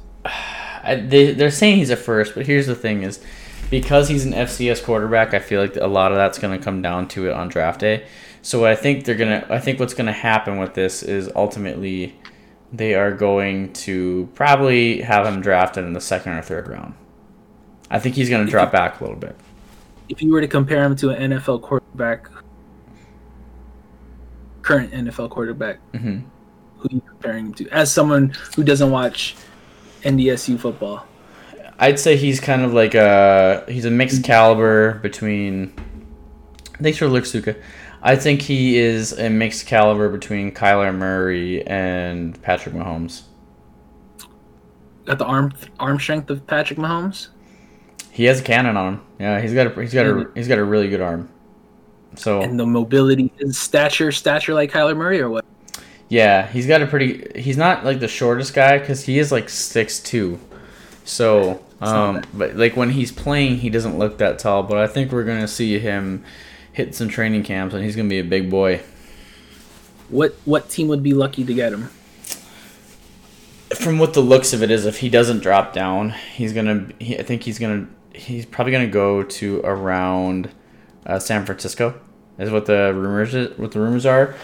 San Francisco traveled out. Kyle Shanahan traveled out twice to go watch his pro days. And then I like that. I just off of the one clip that I did see of that ESPN footage, mobile quarterback. You got a lot of wide receivers, a big offensive line over there in San Fran. That could work. I agree, and like heavy offense. Right, I completely agree with that, and I think that I think he'll probably most likely go to San Francisco if his draft value doesn't drop. Okay. But realistically, I don't see him dropping out of the first round. Okay. I know I said probably 2nd or 3rd round because of FCS, but that's like kind of just because of the love that the FCS doesn't get. But with the hype that's built around him currently, I do think he will go in the first round. And who would be lucky to get him? Minnesota. My Vikings. Just a franchise. They have not. Understand? Yeah, they haven't had an opportunity to get a quarterback like this before, appropriately, and we've filled some gaps at offensive line in the offseason, and we filled a lot of our defense back up. So I think getting a good backup quarterback behind Kirk Cousins and not some guy like Sean Mannion who is terrible is it's huge. Like, because you kind of light a fire underneath Kirk Cousins to play well, and on top of it, you have a guy who's a projected starter if something were to happen to Kirk Cousins, which I don't want anything to, because he's a great quarterback. It's tough to say, but like, if something were to happen to Kirk, you need a guy that's ready to play and to step up. And Sean Mannion has never been that guy. Sean Mannion, when he was going in, you were going to lose the game. Like, it's just the way it was. And it sounds terrible to say, but I feel like that's a true statement. So are you pulling the trigger on him first round? I think if you have the opportunity at the 14th pick, yeah, you take him. Okay. Yeah, you take him. And I think he's that guy. I gotta see this. Offensive line, if they don't get any offensive linemen, because there's going to be a lot of good offensive linemen in the second, third, fourth, fifth round. Like, and you want to get those first round offensive linemen, but we also have seen some of those first round guys bust too. So it's tough to say. Flops. So that's this week, though. That's the draft is this week. Golly. It's coming up. They're about to change, about to shake and bake in the NFL. Yeah, we're gonna have a lot to talk about next week. I can't wait. I would hate to play running back for a Shanahan offense. He gets his running backs hurt. He does get. They drop a lot. Last season was like a carousel fantasy trying to do that, Jonathan. Never fun. One thing that's interesting too that we haven't got to discuss, and we'll briefly cover it, is so there's a new rule in the NFL that players can swap their jerseys, but they can swap numbers now as well going into the season. There's less rules and strictness on what number you can have in the NFL. Wow. Buy their jersey. Yeah, so what the players were told is if they want to change their number, they actually need to buy out the rest of their inventory.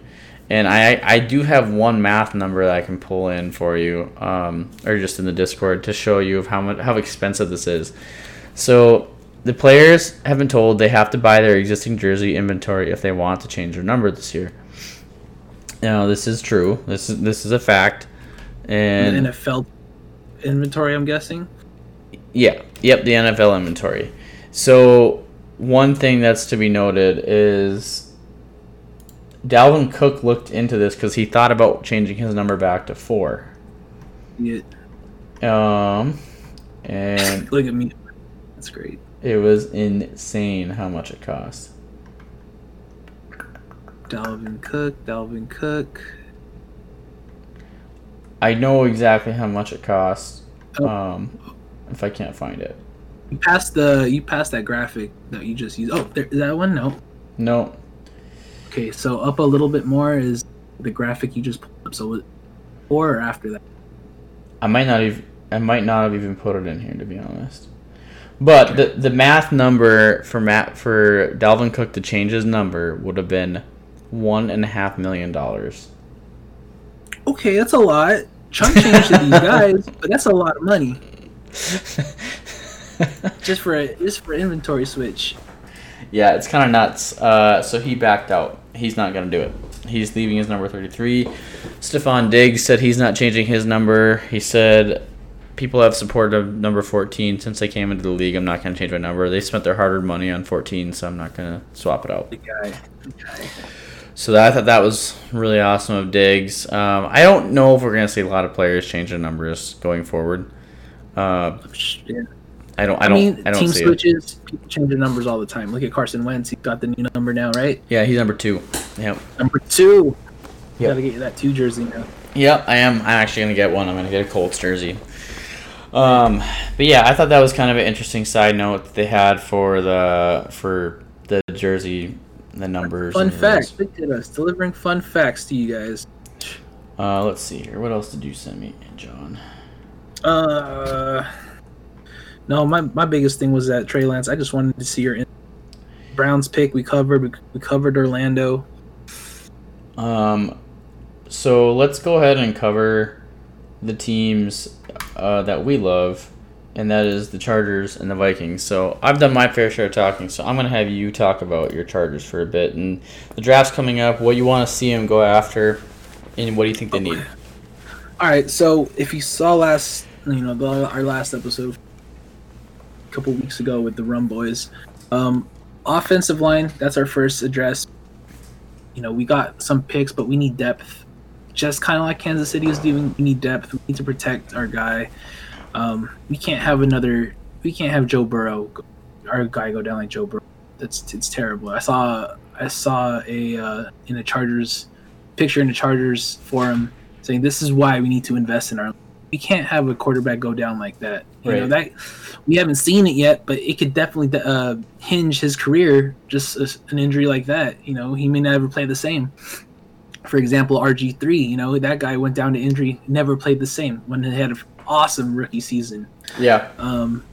So I hope we do address the offensive line. That would be my main concern. Secondary, I think we're lucky. We pick up a wide receiver. We need the depth. Defensively, we need cornerbacks. So I think priority would be O-line, cornerbacks, wide receivers. We get Derwin James back as a safety. That's definitely a playmaker on the field. I think we have the 13th overall pick. We're right in front of you. Yeah, you're right in front of us. Yep. So we'll be in contact during the draft. we will be. Yep, I agree with that. Penny Sewell, that's who I want. I want the Vikings, if they don't get the opportunity at Trey Lance, which I don't think they will, I want them to get that offensive lineman, Sewell. I'll take that too. I think Sewell is probably the most promising offensive line.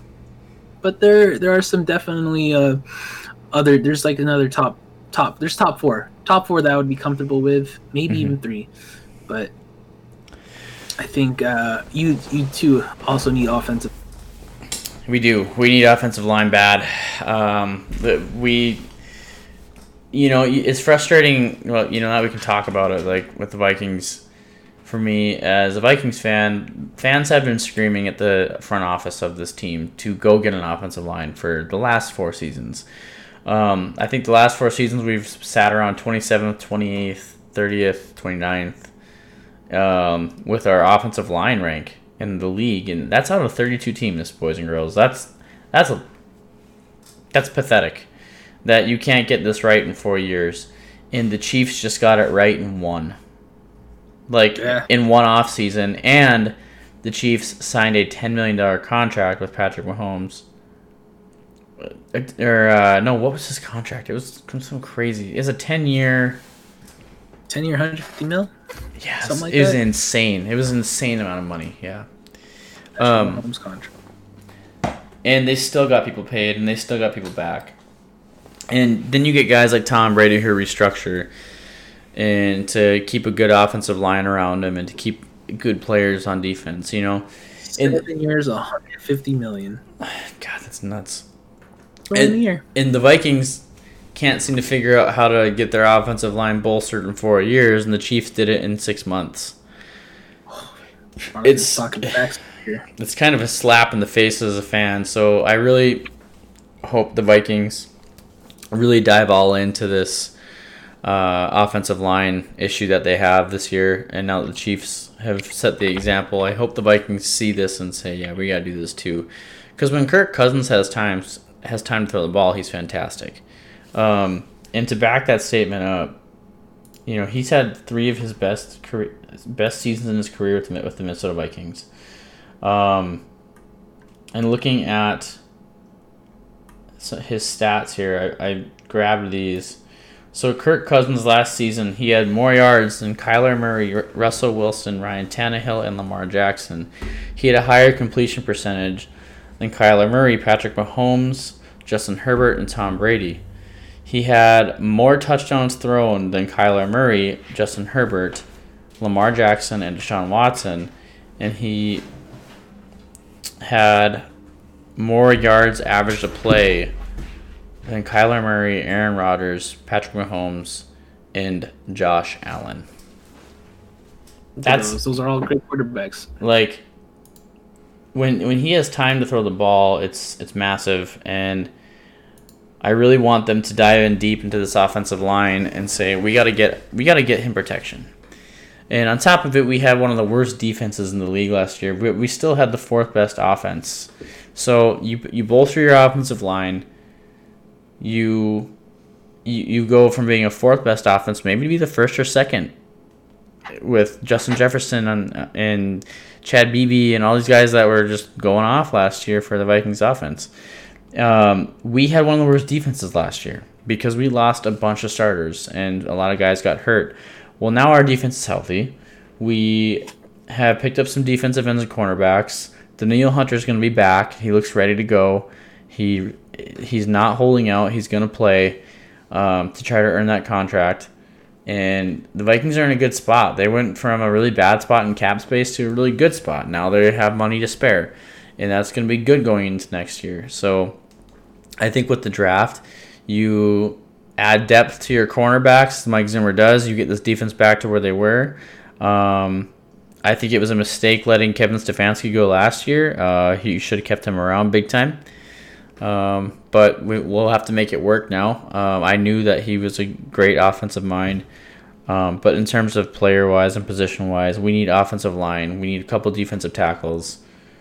We need 2 or 3 linemen. We need a couple defensive tackles, possibly defensive end and for depth. And then we need a couple corners. And then for the love of Christ, go out and get a kicker. Because late in the draft. You don't need to get a kicker early.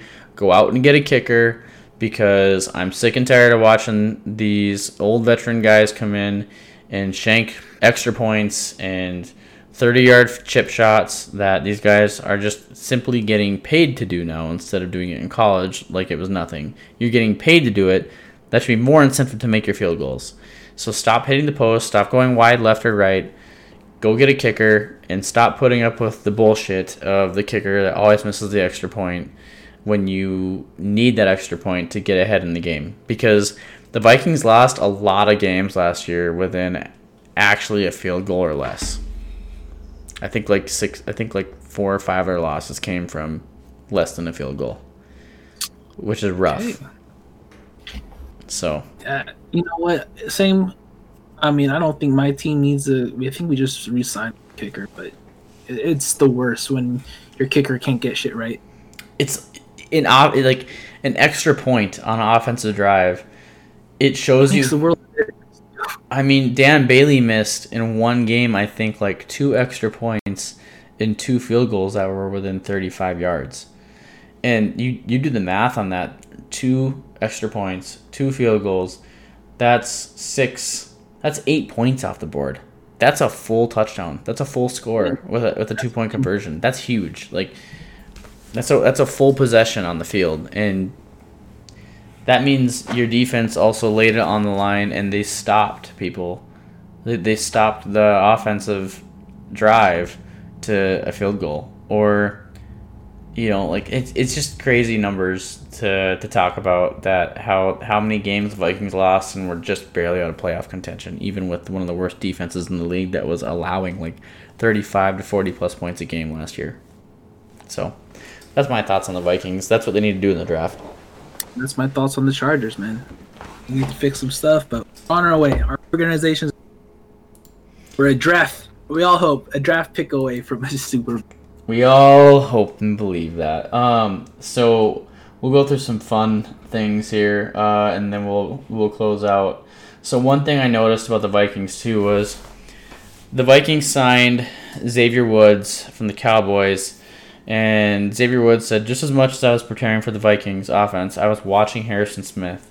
that was one of the main reasons why I wanted to be here, to learn from him and to play with him. So that was kind of exciting. There's been new rumors coming out of the mill that the Vikings have been interested in the Auburn wide receiver Anthony Schwartz.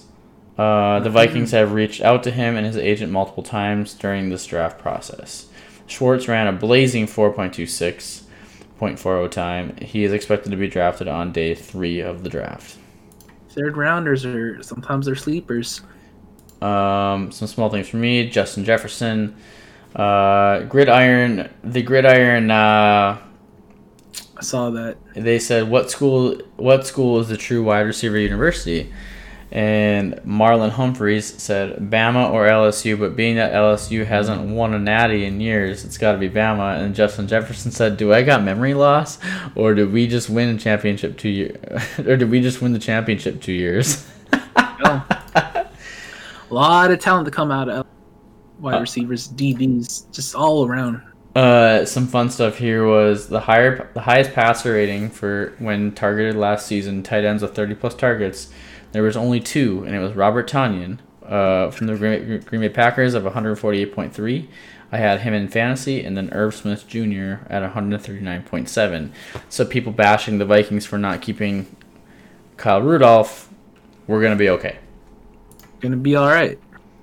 Michael Pierce weighed in. He says that he is weighed in at 335 pounds to 340 pounds, and that's where he wants to play. Pierce. Defensive tackle? Yes. Yep.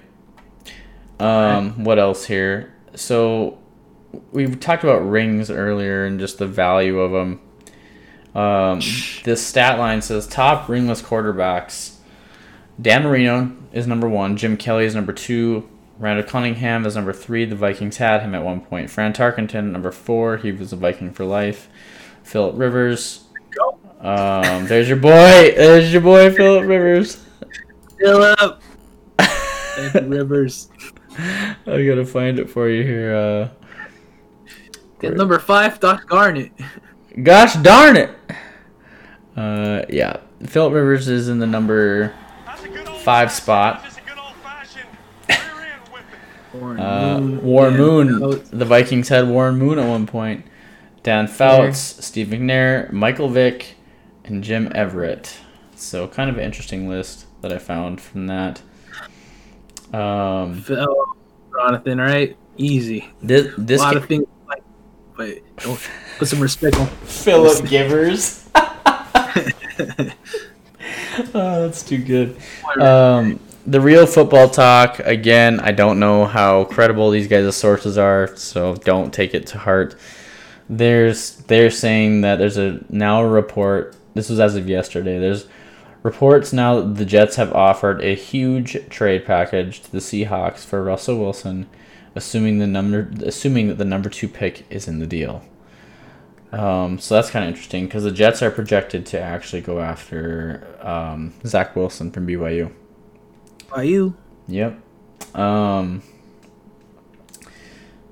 So Pro Fantasy Football, Pro Football Focus, who the Rum Boys work with, posted this. The highest graded rookie seasons by a player selected in the first round of the NFL draft since 2015 says Justin Jefferson is in the top at 2020 with 90.4. Josh Jacobs had 87.1 in 2019. Saquon Barkley followed that in 2018 with 85.2, and Baker Mayfield was in the 4th position on this list in 2018. Baker Mayfield at 83.2. That graphic? Pro Football Focus. So then behind your face. It says highest graded rookie. Okay. Yeah, I'll decrease my stuff here real quick so you can see it. Yeah, so that's where those numbers are coming from. What else here before we close? What are your thoughts on Josh Jacobs? Overrated, underrated? Josh Jacobs? I'm a Raiders. I'm a Chargers fan, but it was overrated. I'm gonna say underrated. Rated. I'm gonna go underrated on it. Slept on. Speaking of underrated, before we forget, the 49ers have also signed former Giants running back Wayne Gallman, who was great. Who was great in fantasy if you needed a running back. And then some interesting numbers that I found for Tom Brady facts. When trailing or tied at halftime in the postseason, Tom Brady is 9-7. Peyton Manning is 3-8. And Aaron Rodgers is 1-8. Not a good number. And then what else did I find here? I found this funny. I found this meme that says Tom Brady would be 10-0 in Super Bowls if these two men didn't exist, and they posted like the worst pictures possible of both these guys, but just too funny to not share. But I had to kind of go through some of those. I did forget one thing actually, and that was running backs. We didn't get to talk about running backs going into the fantasy season. So this is actually really interesting too. There's 6 quarterbacks in the first round that are projected by CBS Sports HQ by Pete Schrager. Number 1 will be Trevor Lawrence to the Jacksonville Jaguars. Number 2 will be Zach Wilson to from BYU to the New York Jets. Now they're saying that the San Francisco 49ers are really kind of all in on Justin Fields. And then these fall down to where it says with the 14th pick, the Vikings will pursue Trey Lance, which I could see because he's from Minnesota. That's his hometown, actually. And then Mac Jones will probably be drafted by the New England Patriots, which people are really confused on why everyone is starting to buy on Mac Jones all of a sudden. The 20th pick will be Davis Mills by the Chicago Bears. So there's some good conversation going on about the 6 quarterbacks that are going to go in the first round. So I'd be thrilled if the Vikings got Trey Lance. Okay. It's possible. So then Justin Jefferson is saying, I thought the Eagles would draft me, but I'm definitely glad the Vikings did instead, per Pro Football Talk. I'm glad they did too. And then top 10 receivers as of last year. This was the top 10 that you can look forward to your drafts this year. Devontae Adams was number 1. DeAndre Hopkins was number 2. Kansas City Chiefs. Anyone in their receiving core was pretty solid. There was no solid number 1 guy. They spread the ball around pretty good. So what they're saying in this graph is you're safe getting any sort of Kansas City Chiefs wide receiver. Yeah. So Stephon Diggs is sitting at number 4. Michael Thomas, for some reason, is at 5. I don't agree with that. Allen Robinson for the Chicago Bears, I can agree with that. Julio Jones, the 7th spot. Kind of disagree because he didn't have a huge year last year. DK Metcalf, I think he's a little low. I think he's a little low on the list personally. Keenan Allen is a 9th, which I feel like he'll have a big year again with Justin Herbert. And then we got F1 McLaurin from the Washington football team. That's really all they got at 10 spots. So kind of an interesting thing. And they'll have Curtis Samuel going into next year. The middle of the pack is it could be rearranged a little bit. Yeah, that's what I kind of thought. Where would you place the middle of the pack? I think Michael Thomas goes higher. Higher? And I do think Michael Thomas goes higher. The dude just catches everything that's thrown to him. If it's thrown to him. But then again, now we got to rearrange it, right? Who's throwing to him? You think Thomas lower? Oh, Ronathan disagrees. Okay. I like Ronathan. And I'm not Kansas City Chiefs wide receiver as a draft pick. If I'm thinking, I can't take. I'm not sold on any of them in top 10. That's fair. Not a top 10. Overall.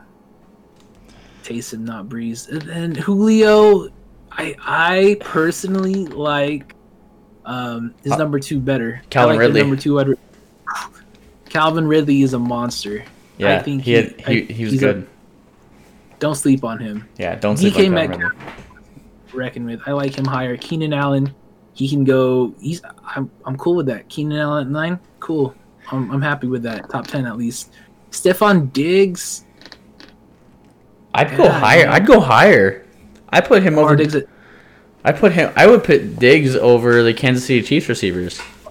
Cool with that. I'm comfortable with that. All right, this is where I have a problem with Allen. I don't have an opinion on Allen Robinson. I don't think he's great. I don't think he's like overrated. I don't think he's underrated. Like he's Allen Robinson. I think I would adjust Allen Robinson over Michael Thomas. So you'd switch him 5 and 6. Yeah, and then I would probably knock down Michael Thomas.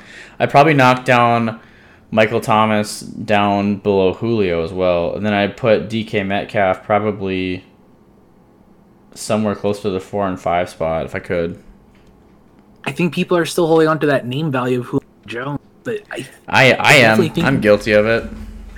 Drop him a little lower. Yeah. Yeah, I think I put Julio probably around the ninth spot, to be honest. And then F1 McLaurin's got to be way up. He get bumped. I mean, as far as if I'm taking a wide receiver, McLaurin's nice. He's very nice because that guy doesn't have a bad week. He's consistent. Godwin is missing from the list. Chris Godwin is missing from this list. I agree. Solid. They're going solid too. I would actually probably, if Chris Godwin were to be in it, I'd probably swap out somewhere. And this is not anything against Keenan Allen. I'd probably swap out Julio. You dropped off this list. I probably put Godwin in where Julio's at. Yeah, I think that's fair. Yes, I get Tyreek Hill. He's fast, but the guy doesn't play all season. Yeah, he never plays a full season. He always gets like a small injury or something. If he gets the ball, yes, it's more than likely a home. But still. Speaking of Keenan Allen, what's understood? He put this on his Twitter account. He said, "What's understood don't need to be explained." And at NFL on CBS, there's only 2 wide receivers who have 400 receptions and 25 touchdowns over the last 4 NFL seasons, and Keenan Allen and DeAndre Hopkins are both in this list. So that's pretty cool, actually. No Pro Bowls. No Pro Bowls. One fun subject. Where do you think Antonio Brown goes? Is Tampa gonna keep him? I think they keep him. Unless he's asking for a ridiculous amount of money.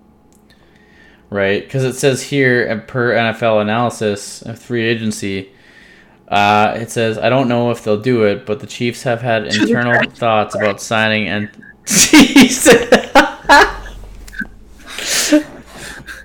Well, okay, well, we know where he's going with that. No drama queen, but I get you. To the trash can. Yeah, it says, I don't know if they'll do it, but the Chiefs have had internal thoughts about signing Antonio Brown. He would be a massive upgrade over Sammy Watkins, and I actually agree with this. I think the little output that Sammy Watkins gave them, being the fantasy owner of him last year, was so little, and Antonio Brown kept stealing the show over in Tampa Bay when we least expected him to. So I will say I do agree with that.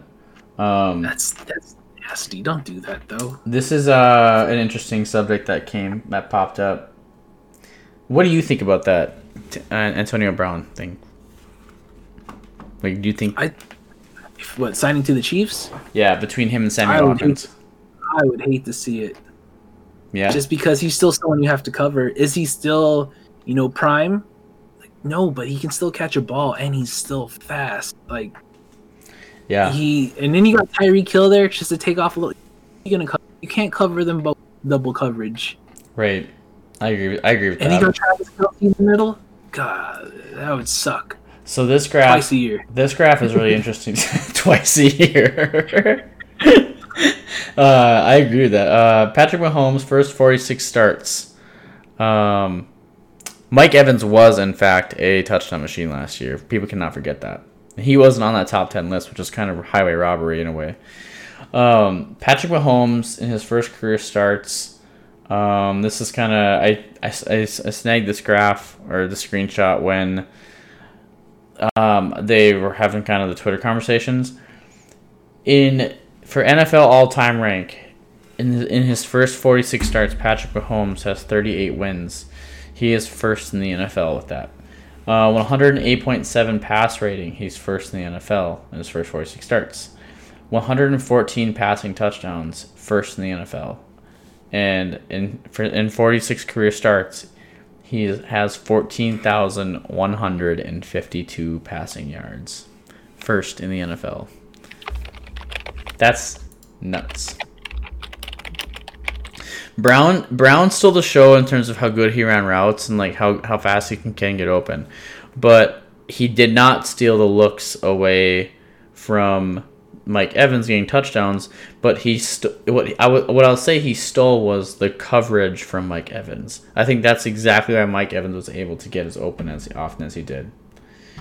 There's been a whole lot of weird conversations about this man right here. Let's see here. As well as how fast he can get thrown off of a team, and you're 100% correct because the guy doesn't know how to stay out of trouble. There is this weird thing that's been going around, System Plus MVP. The Patriots in the past, he's saying no. I just keep saying stop it and no. Can't wait to hear what John has to say about this. System plus MVP. The Patriots and Packers are rumored to be in trade talks for Aaron Rodgers per clutch points in Patriots Nation. Because Aaron Rodgers has not confirmed that he's coming back to Green Bay yet. Is he supposed to re-sign with them this offseason?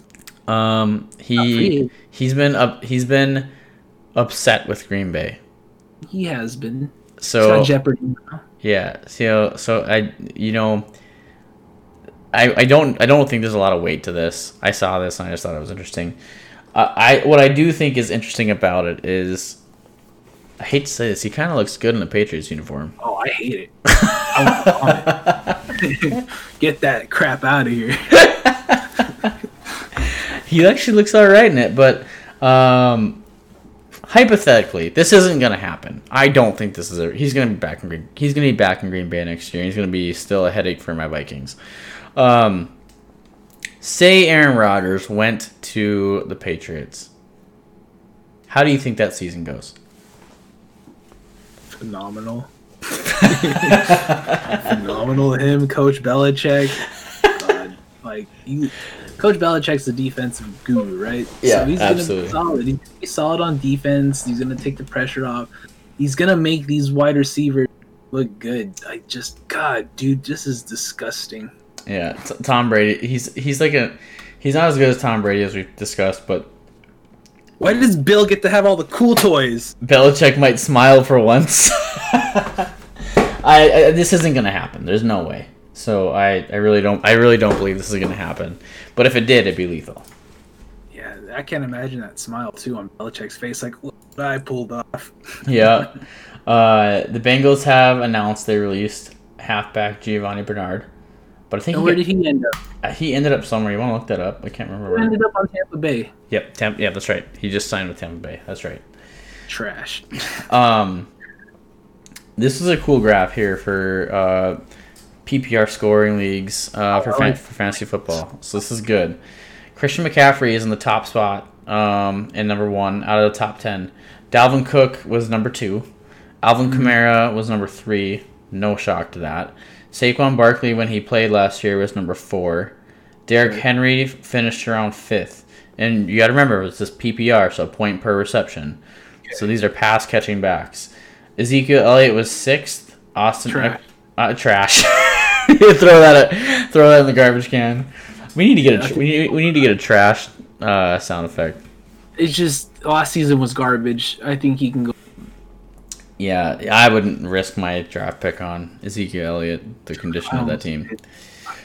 Austin Eckler in the 7th spot. Aaron Jones was in the 8th spot for PPR. All right, talk to me from the outside looking in on Austin Eckler. What's your opinion on him? He's great. He was always like gold. He was always the first option, to be honest, that I would look for, like when I had running backs go down. And for, it's no secret. Fantasy players, when they get a running back, they're trying to get a guy that's a dual threat in terms of a pass catching back and also a good runner for yards after contact, yards after catch. Austin Eckler has been excellent at that when he's healthy. So Austin Eckler is very reliable. Rough hammy split. He had a rough hammy. Ronathan says he's great. Load will be a 50-50 split. I like that. Aaron Jones is surprisingly sitting in the 8th spot, but he's more of like a Adrian Peterson type running back who's going to be your bell cow. Nick Chubb sitting in the 9th spot, and Jonathan Taylor in the 10th spot. And I think Jonathan Taylor is going to have a really big year. If I could tell any fantasy viewers for a running back, your top 3 on this list are, you got to go Cook, Henry, or Taylor, if you're looking for a pass catching back. Those guys are monsters at that position. You're not saying McCaffrey? I'm not, because he was hurt last year. He was hurt a lot last year. So, in the one game he did play, he goes, "Oh, that number 1 draft pick haunts me to this day." Yeah, that's where I'm at with it. And I could be completely wrong, but like I'm just going off of last year. Saquon will not bounce back. Saquon's not bouncing back, huh? I disagree. I respectfully disagree. I think he'll bounce back. I think he will be upset that he had the year he had last year, and he's going to blow up next year. But CMC, I could definitely see bouncing back, but my fantasy strategy typically is if these running backs had a really bad injury, didn't play a lot last year, or didn't really, even when they tried to get back on the field and they couldn't, I tend to stay away from those guys. I tend to not really thrive on those guys and rely on them and be like, yeah, okay, I don't like that's who I want. I'm more going reliable and a trustworthy pick. So, and you can't argue that, because this year I drafted Dalvin Cook right away because I just had a feeling about him, about how he was gonna go off this last year, and he did. So I like Cook. He's been consistent. I've never had him going. You feared him in fantasy. You fear that man in fantasy for real. Cook is a terrible thing to face. So talking about streaks, with running backs being successful and bouncing back, teams with the most active streaks of 5+ winning seasons. These are the 3 teams. We have 9 straight winning seasons from the Seattle Seahawks, 8 straight winning seasons with the Kansas City Chiefs. I look for that to keep going, and then 5 straight winning seasons with the Tennessee Titans. And speaking of the Titans, the Tennessee State, to name former Titans standout Eddie George as its head coach. George starred for the Tennessee Titans at running back, and he won the Heisman Trophy in 1995 at Ohio State, but does not have any coaching experience. He will replace Ron Reed, who has been with the Tennessee State since 2010. So he's going to be coaching some college ball, boys and girls. That's going to be exciting. Interesting. And the last graphic that I had that was interesting to pull up was in 2020, Kirk Cousins threw for the 2nd most passing touchdowns and 3rd most passing yards in a single season in Vikings team history. He did this with an offense that ranked 27th in pass attempts last year. So imagine getting that guy an offensive line, as we talked about earlier, and seeing what he can do with some valid protection. So, yeah. But I think that's all I got. Do you have anything, John? No, I'm just curious. Right now I'm looking up top 20 running backs in the league, and I think for next time we meet, let's I think we should run through overrated, underrated. I think that'd be kind of fun. We definitely need to do overrated, underrated, especially with fantasy purposes. I 1000% agree with that, actually. I think that'd be fun. I think Ronathan had a good time. We should do that. Yeah. So next week when we do the stream, I think I'm have the graphics ready, and then we'll just give our raw and then our one Like, no, we don't get to talk about it before. I think it'll be fun. Like, we just list the players, save our opinions for the recording. I like that idea. Yep, that'd be fun. So, John, where can people find you? What do you do? All right, you guys can find me on Twitch, twitch.tv/theXSauce. We stream Warzone. I'm learning other games. We're doing some Apex. I got a Red Dead going on. I might even hop on this Red Dead Online with the nerd. We're gonna talk about Cowboys. We're gonna play some poker. Play some poker. All right. You catch us here next time. When we meet back here next time, we're gonna have draft results. We're gonna have draft reactions. It's gonna be a good time. Stay tuned for our next show. You guys can find me at Twitch TV /The Avenged Nerd. Twitter is at NerdAvenge, capital N, capital A. Sometimes I do art streams just for fun and do terrible drawings and stuff, and you guys can draw along with.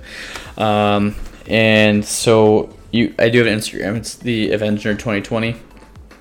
And then these podcasts are actually, I'll go ahead and put these in the chat. So there's this one. I have one other one called the Nerd Rebellion Podcast,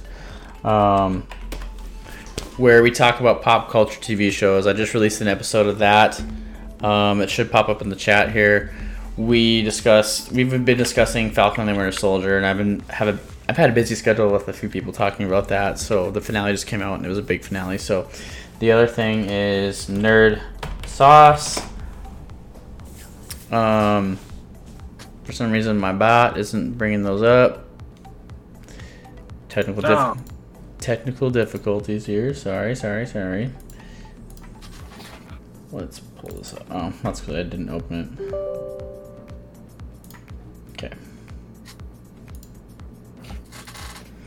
Okay, so that's up. So now that this is back, this should pop up in a minute here once it gets done loading. But anyways, while it's loading, the podcast for Nerd Rebellion is talking about pop culture TV shows and movies such as Marvel, Star Wars, sci-fi, any of that stuff. If you're interested in that, you're in the right place. Let's try this one more time. Worst case scenario, you can find it on Anchor or Spotify or where you listen to your podcasts. So go check those out. It is, again, Nerd Sports Zone with John and Mike on Spotify or the Nerd Rebellion podcast. So go check those out. And if you have any questions, you can find links to them in my Twitch channel as well. But yeah, so that is this week's show. Thanks for hanging out. Thanks for chilling and talking about some of this stuff. Ronathan, loved having you in here. Please come back, man. We appreciate you. We can probably get you on if you want to. If you seem like you have a good mind about this stuff, we'd love to have you on if you're ever interested in that. Just join the Discord. You can hit the About panels. Fantasy? What's that? Get them in the fantasy league. Yeah, start a nerd zone league. That'd be tight. That'd be kind of great. That'd be a great idea, actually. Okay. I'd be balancing in three teams, but I could try it. Yeah. But with that being said, we're gonna just say thanks to the sponsors for the stream really quick, and then we'll go out here. So, and we'll end the recording here. So I first want to thank this new sponsor that I got on the stream. It's called Player One Coffee. It's great coffee for gamers like you or myself. It's really good. I have had a couple cups of it, and I really enjoy it. If you select that link, you can go ahead and check that out. So if you have any late night streams or early work days to get you through it, they have some really awesome flavors that are all video game based. There we go. So here's the links for those podcasts as well. And then also this stream is sponsored by Raise Energy. If you like working out, and you're a jock like me and Sauce are, get our flex on a little bit there. we've both been working out and trying to eat healthier, and I actually use these products for whey proteins. They have energy drinks that have 0 carbs, calories, or artificial dyes, and they actually come in packets or cans, and they have no crash, and they're really good. Great flavors. You can select that link. If you type in code The Avenger, you'll get 15% off your order, so you really have nothing to lose, and it helps support the stream as well. If you want to join the Discord family, you want to be a nerd, you can jump right in. Also, if you're a streamer, you can select your role, and then I have a bot that shouts you out. So with all that being said, I wanted to say thanks, guys, and we'll see you next week. Bye-bye.